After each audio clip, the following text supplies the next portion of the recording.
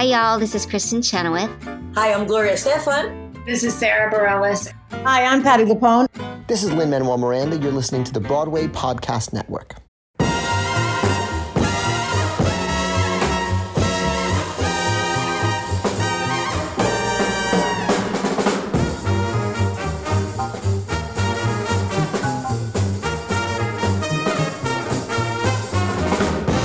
Welcome to another episode of Broadway Nation, the podcast that tells the remarkable story of how immigrants, Jews, queers, African Americans, and other outcasts invented the Broadway musical and how they changed America in the process.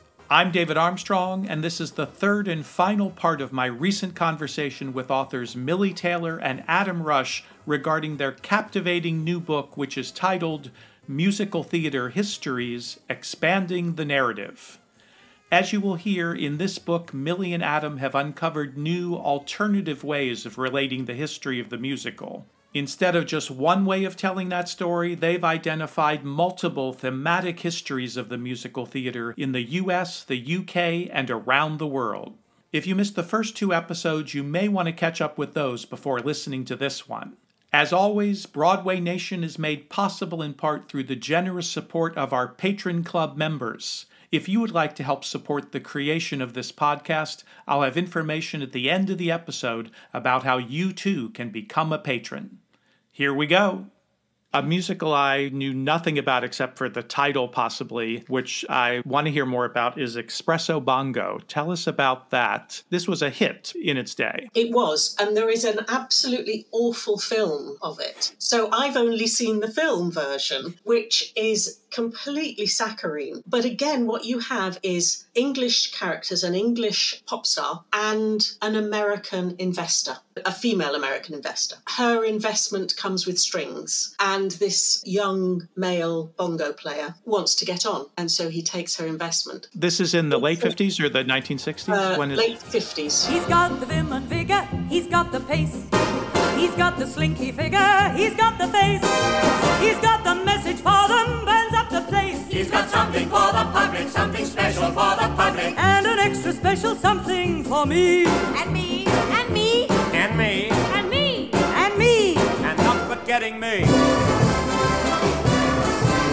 Me because he's really such a talented boy. Me because he's just the type my readers enjoy. Me because he'll liven up my charity goals. And me because he's gonna pack 'em in on the halls. It's part of a wave. It's about the same time as The Angry Young Men in Britain. I don't know whether you know that reference to the sort of much Absolutely. more working class representations. And it's at about the same time. And so our hero is very much a working class young man, but he's not a very likeable young man. He rips people off. It's the sort of the Pal Joey idea in the story. And that representation of working class male macho anti-hero. Therefore, I think it's really interesting because it's part of a little batch at about that time through into the 1960s, where what we were seeing was a completely different kind of representation of urban culture and working class male characters. Me because he represents the spirit of youth.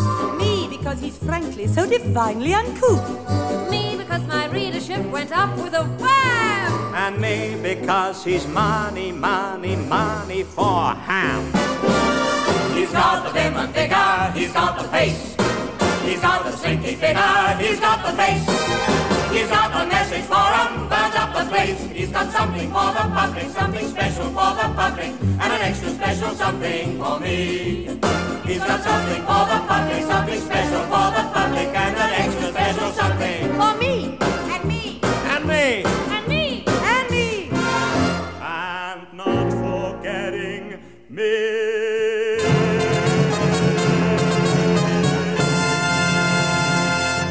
So 2 more chapters. Chapter 7 is The World Was Wide Enough, From Colonial to Corporate Culture. Here is where you really delve into what we think of as a late 20th century phenomenon, which is the globalization of the Broadway musical. But what you actually show us is that this is, again, nothing new. There were aspects of this from the very beginning. Yes. So, the whole history of colonialism, and it sort of came into the censorship chapter as well, actually, because, of course, the whole history of colonialism, people go and live in another country, they take their art with them. And if they're the people in charge, then they impose their art on the other culture. If, as the British Empire did, it had outposts all over the world, then tours start to move to those locations because the people who are in those locations for often years and years want to see things from home. And so there's a real sense of the importance of home. When you start reading these histories of the colonial theatre, it is about having something from home and feeling connected with your home culture. But of course, that has an impact on the other culture where you've arrived, and you can never get rid of that impact. So there's always going to be the two cultures in the future in conversation with each other, even after the end of colonialism and the departure of, in the case I'm talking about, of the British,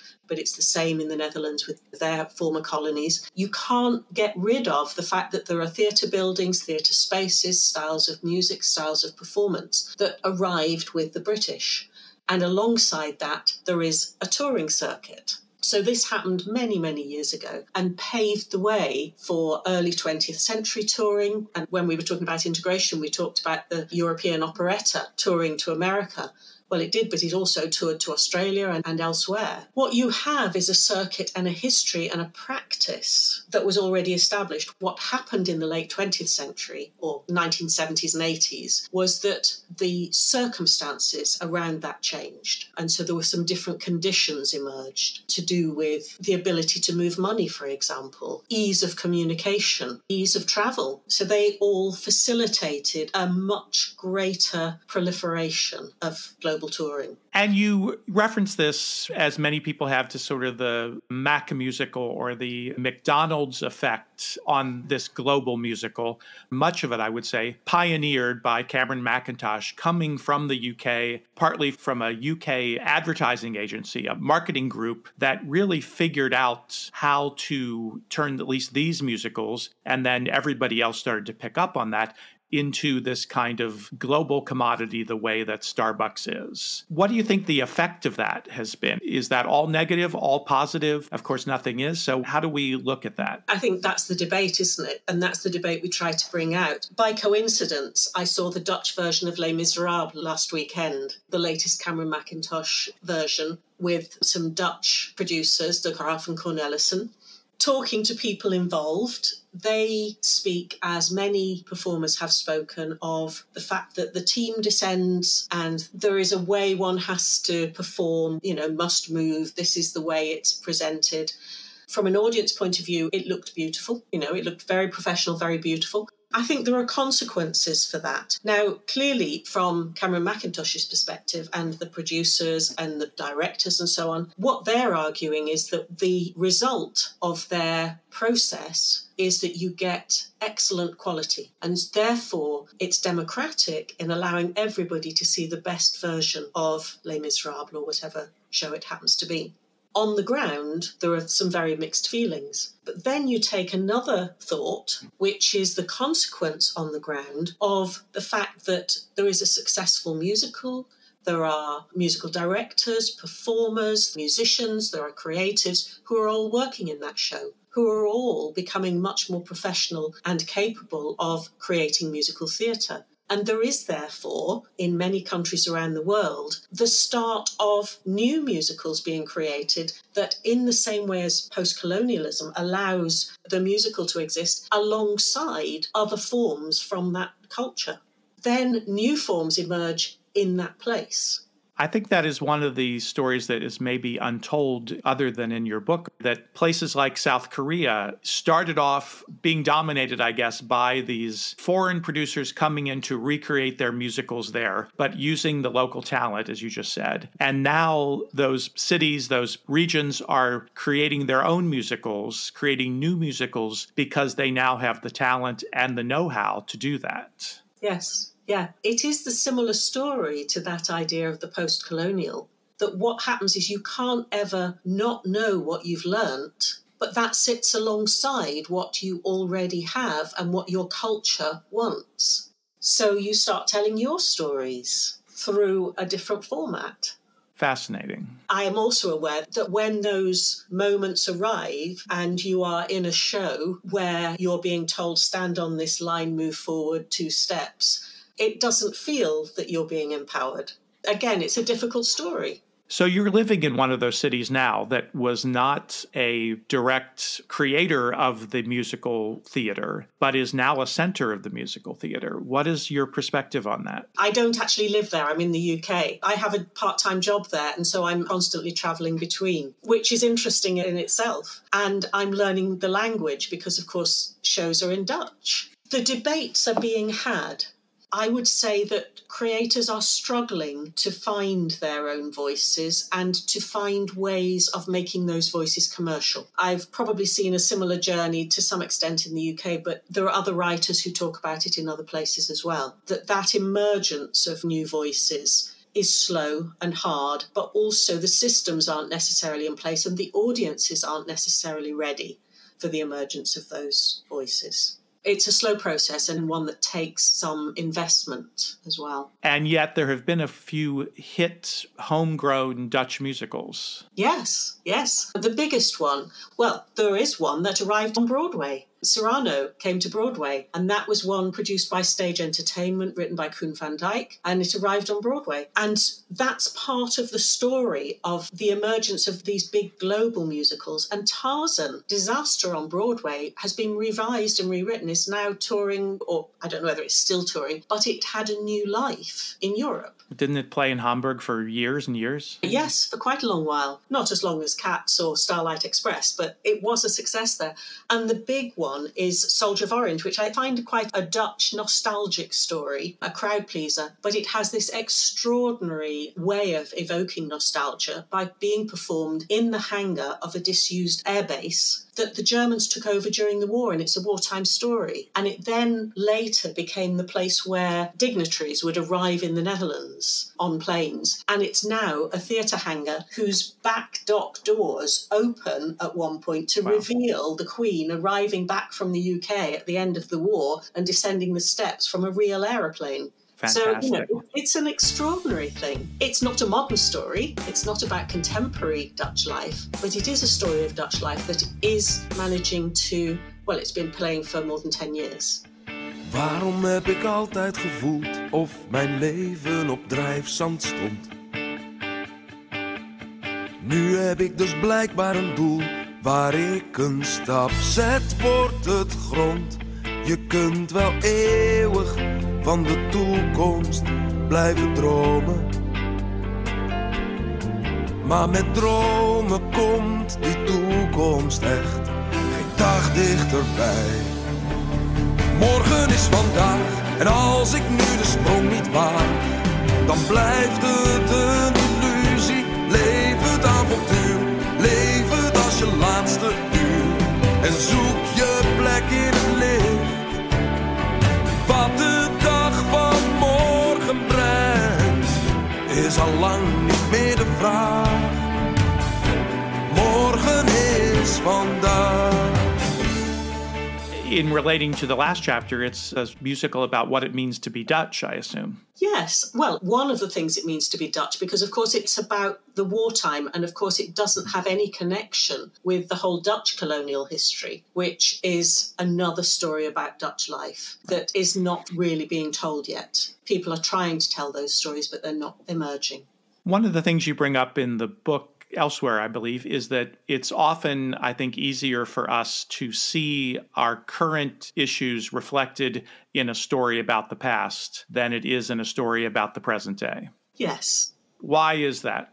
I think it's always easier not to see your own faults played out too closely in front of you. I think we would react very badly if our faults were played out too overtly. And it's one of the ways that musical theatre has always been engaging with contemporary history, using comedy, using alternative situations, using song, obviously. If you think about cabaret, Absolutely. You tell stories through similar situations that allow the politics to be revealed. And it's very hard to capture the present moment, number one, for some reasons we just talked about. Yes. I think sometimes people criticize musicals because so many of them are set in the past, but they don't understand that they're really about the time that they're being produced. And if they're really great musicals, they're about whatever time they're being produced. Yes, yes.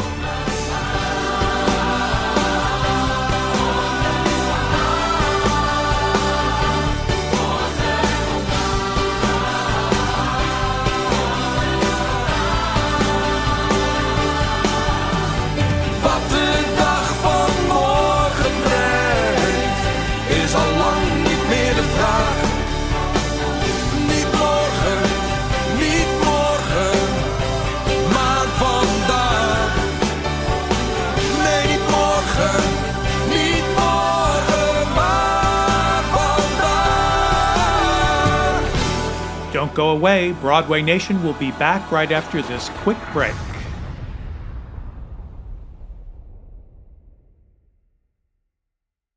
Hi, this is David Armstrong, and even here in Seattle, warmer, sunnier days are on their way. So it's time to fuel up for them and meet your wellness goals with Factor's no prep, no mess meals. Thanks to Factor's menu of chef-crafted meals with options like Calorie Smart, Protein Plus, Keto, or my favorite, Vegetarian, Factor's fresh, never frozen meals are dietitian approved and ready to eat in just 2 minutes. So no matter how busy you are, you'll always have time to enjoy nutritious, great-tasting meals. So what are you waiting for? Kickstart that new healthy routine with 35 different meals and more than 60 add-ons to choose from every week, so you'll always have new flavors to explore. And you can crush those wellness goals with dietitian-approved meals and ingredients that you can trust. Make every day delicious from breakfast to dessert with restaurant-quality meals that feature premium ingredients like filet mignon, shrimp, and blackened salmon, with no shopping, prepping, cooking, or cleaning up. With Factor, you enjoy effortless support for your lifestyle, choosing from 6 menu preferences that help you manage calories, maximize protein intake, avoid meat, or simply eat well-balanced meals. Here's what you do. Head to factormeals.com/BN50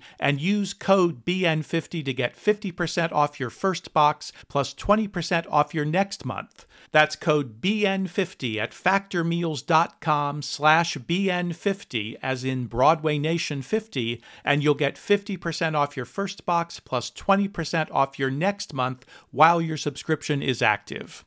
Do it today.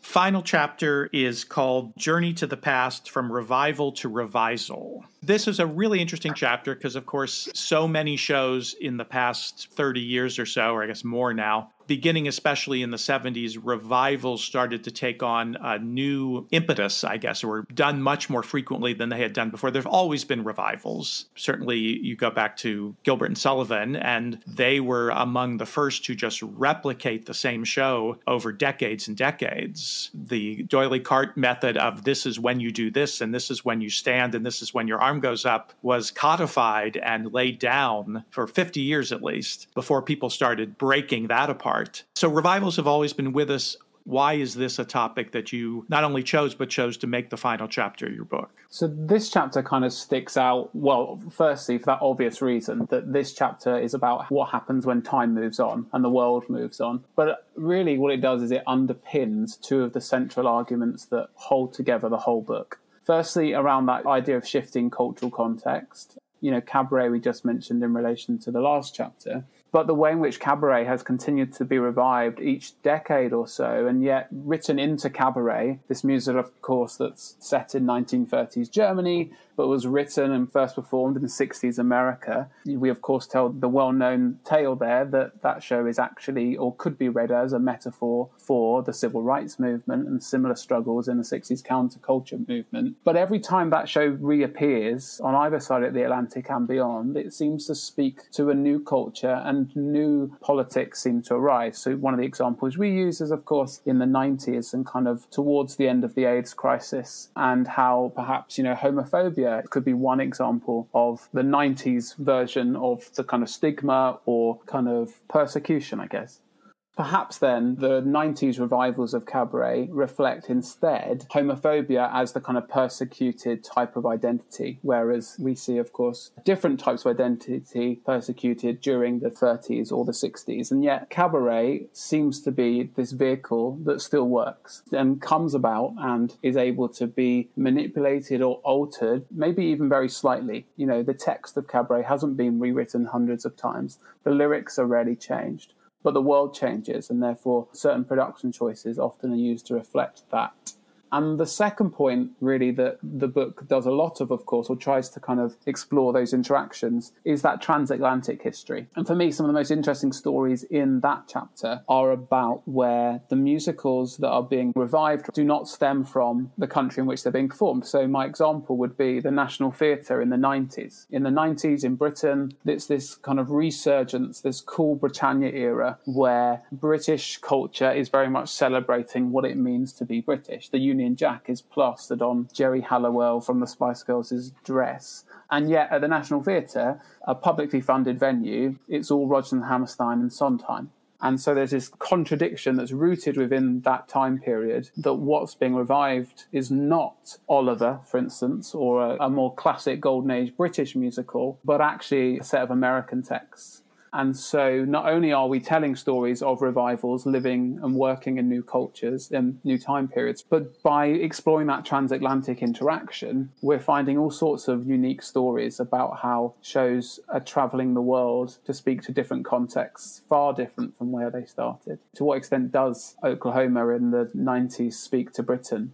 It's kind of very far removed from the types of other works that are being presented at that time. When I take you out tonight with me, honey, here's the way it's gonna be.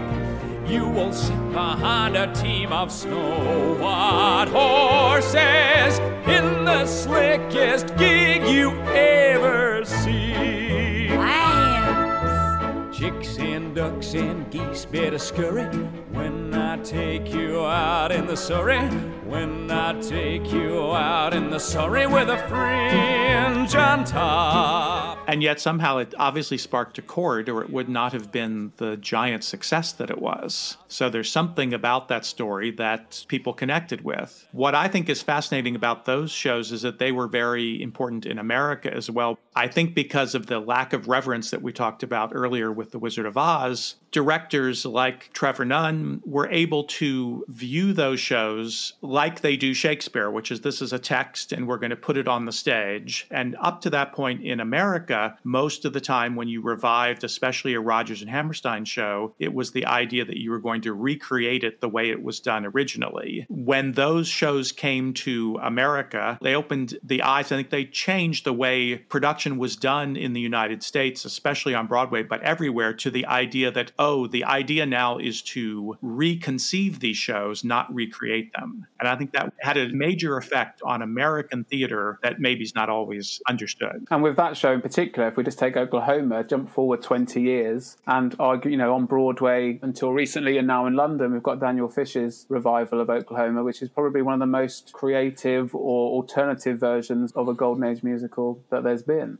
And I agree, you probably wouldn't have had that without the Trevor Nunn production. Absolutely. So it's clearly set some cogs into gear that's enabled all this kind of new creativity. But I think there is something there about the subsidised theatre as well. And that's one of the things in the UK that was a trigger for some of those things to be able to happen. Now I believe that there are a lot of interactions in the States between the regional theatres and Broadway in a way that is relatively recent, and that mirrors what's happening here between the subsidised sector and the commercial theatre. Absolutely. You mentioned in the book that the out-of-town system was completely broke down, basically, and then had to be reestablished using non-for-profit theaters. I'm very familiar with that because for 18 years I ran the Fifth Avenue Theater in Seattle, where we did the world premieres of Hairspray and Memphis and Disney's Aladdin Aladdin, I was very much part of that system that, as you say, started, I think you mentioned this in the book too, Big River was one of the first of those shows that started in La Jolla and came to Broadway through this new out-of-town system. But it is entirely dependent on nonprofit theater companies, as we call them here in America, not subsidized by the government so much, but subsidized by contributions. You couldn't do it without that way. The economics of it don't work anymore to do it entirely in a commercial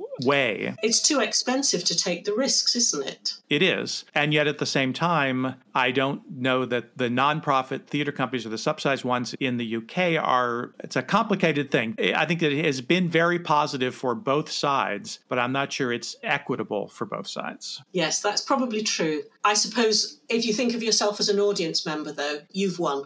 Absolutely.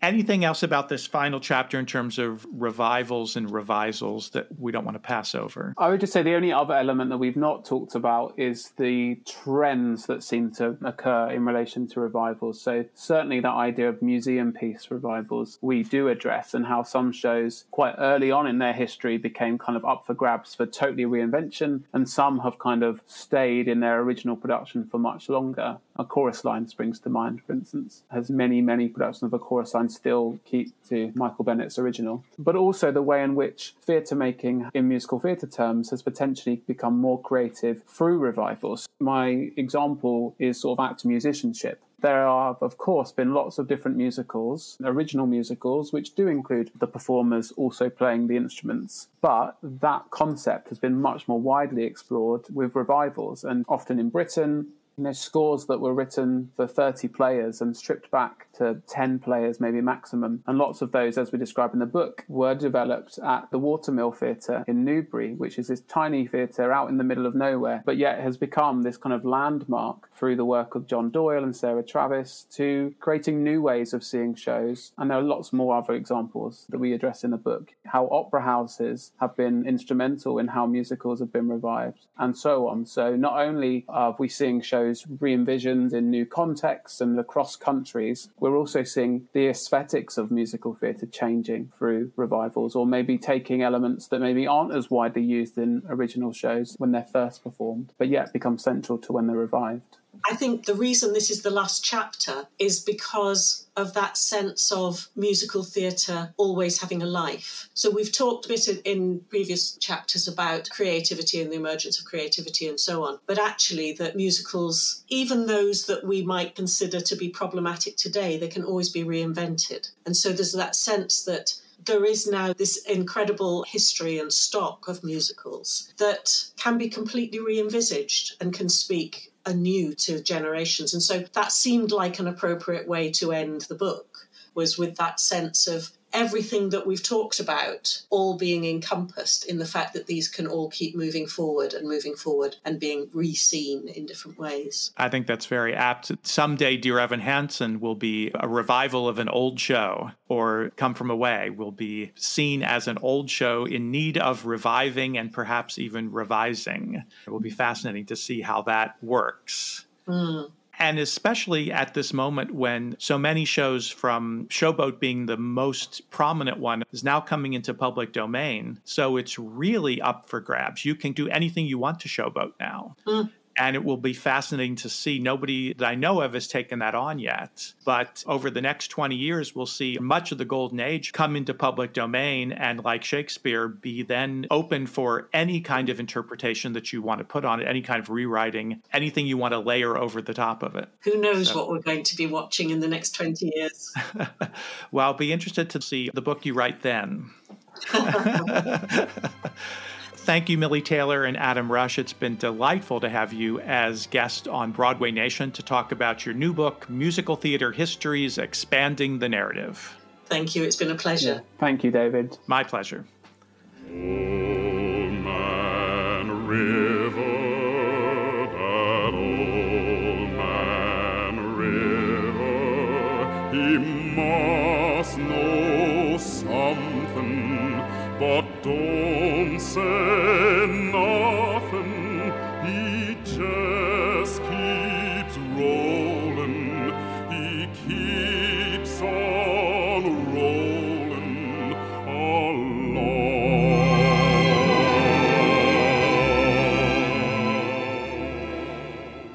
now here's the information about how you too can become a patron of Broadway Nation. A donation of just $7 a month will not only keep Broadway Nation rolling along, it will also provide you with exclusive access to the complete unedited versions of many of the interviews that you hear on this podcast. And all patrons will receive special shout-outs and acknowledgments of your vital support for Broadway Nation. To join, simply go to BroadwayNationPodcast.supercast.tech. That's BroadwayNationPodcast.supercast.tech. Or click the link in the show notes to this episode.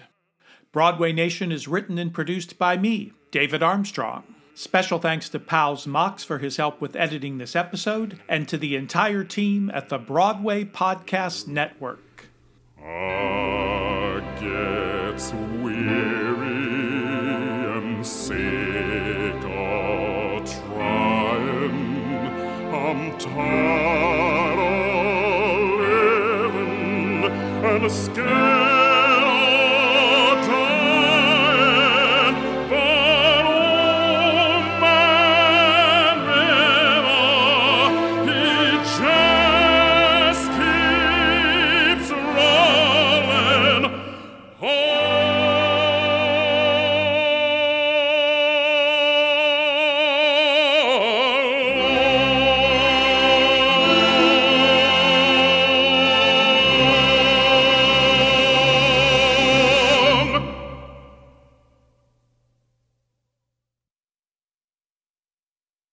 Hey, it's Leslie Odom Jr. here on the Broadway Podcast Network to tell you about the Rise Theater Directory, a program of Maestro Music. Rise is a national online resource designed to connect and empower backstage and administrative and creative theater professionals from underrepresented backgrounds. If you work or aspire to work in the theater community, this can help you find your next project. And if you hire theater professionals, search the Rise Theater Directory to find your next team. Create your profile now and get more information by visiting risetheater.org. That's theater with an RERISETHEATRE.org, because only together we rise.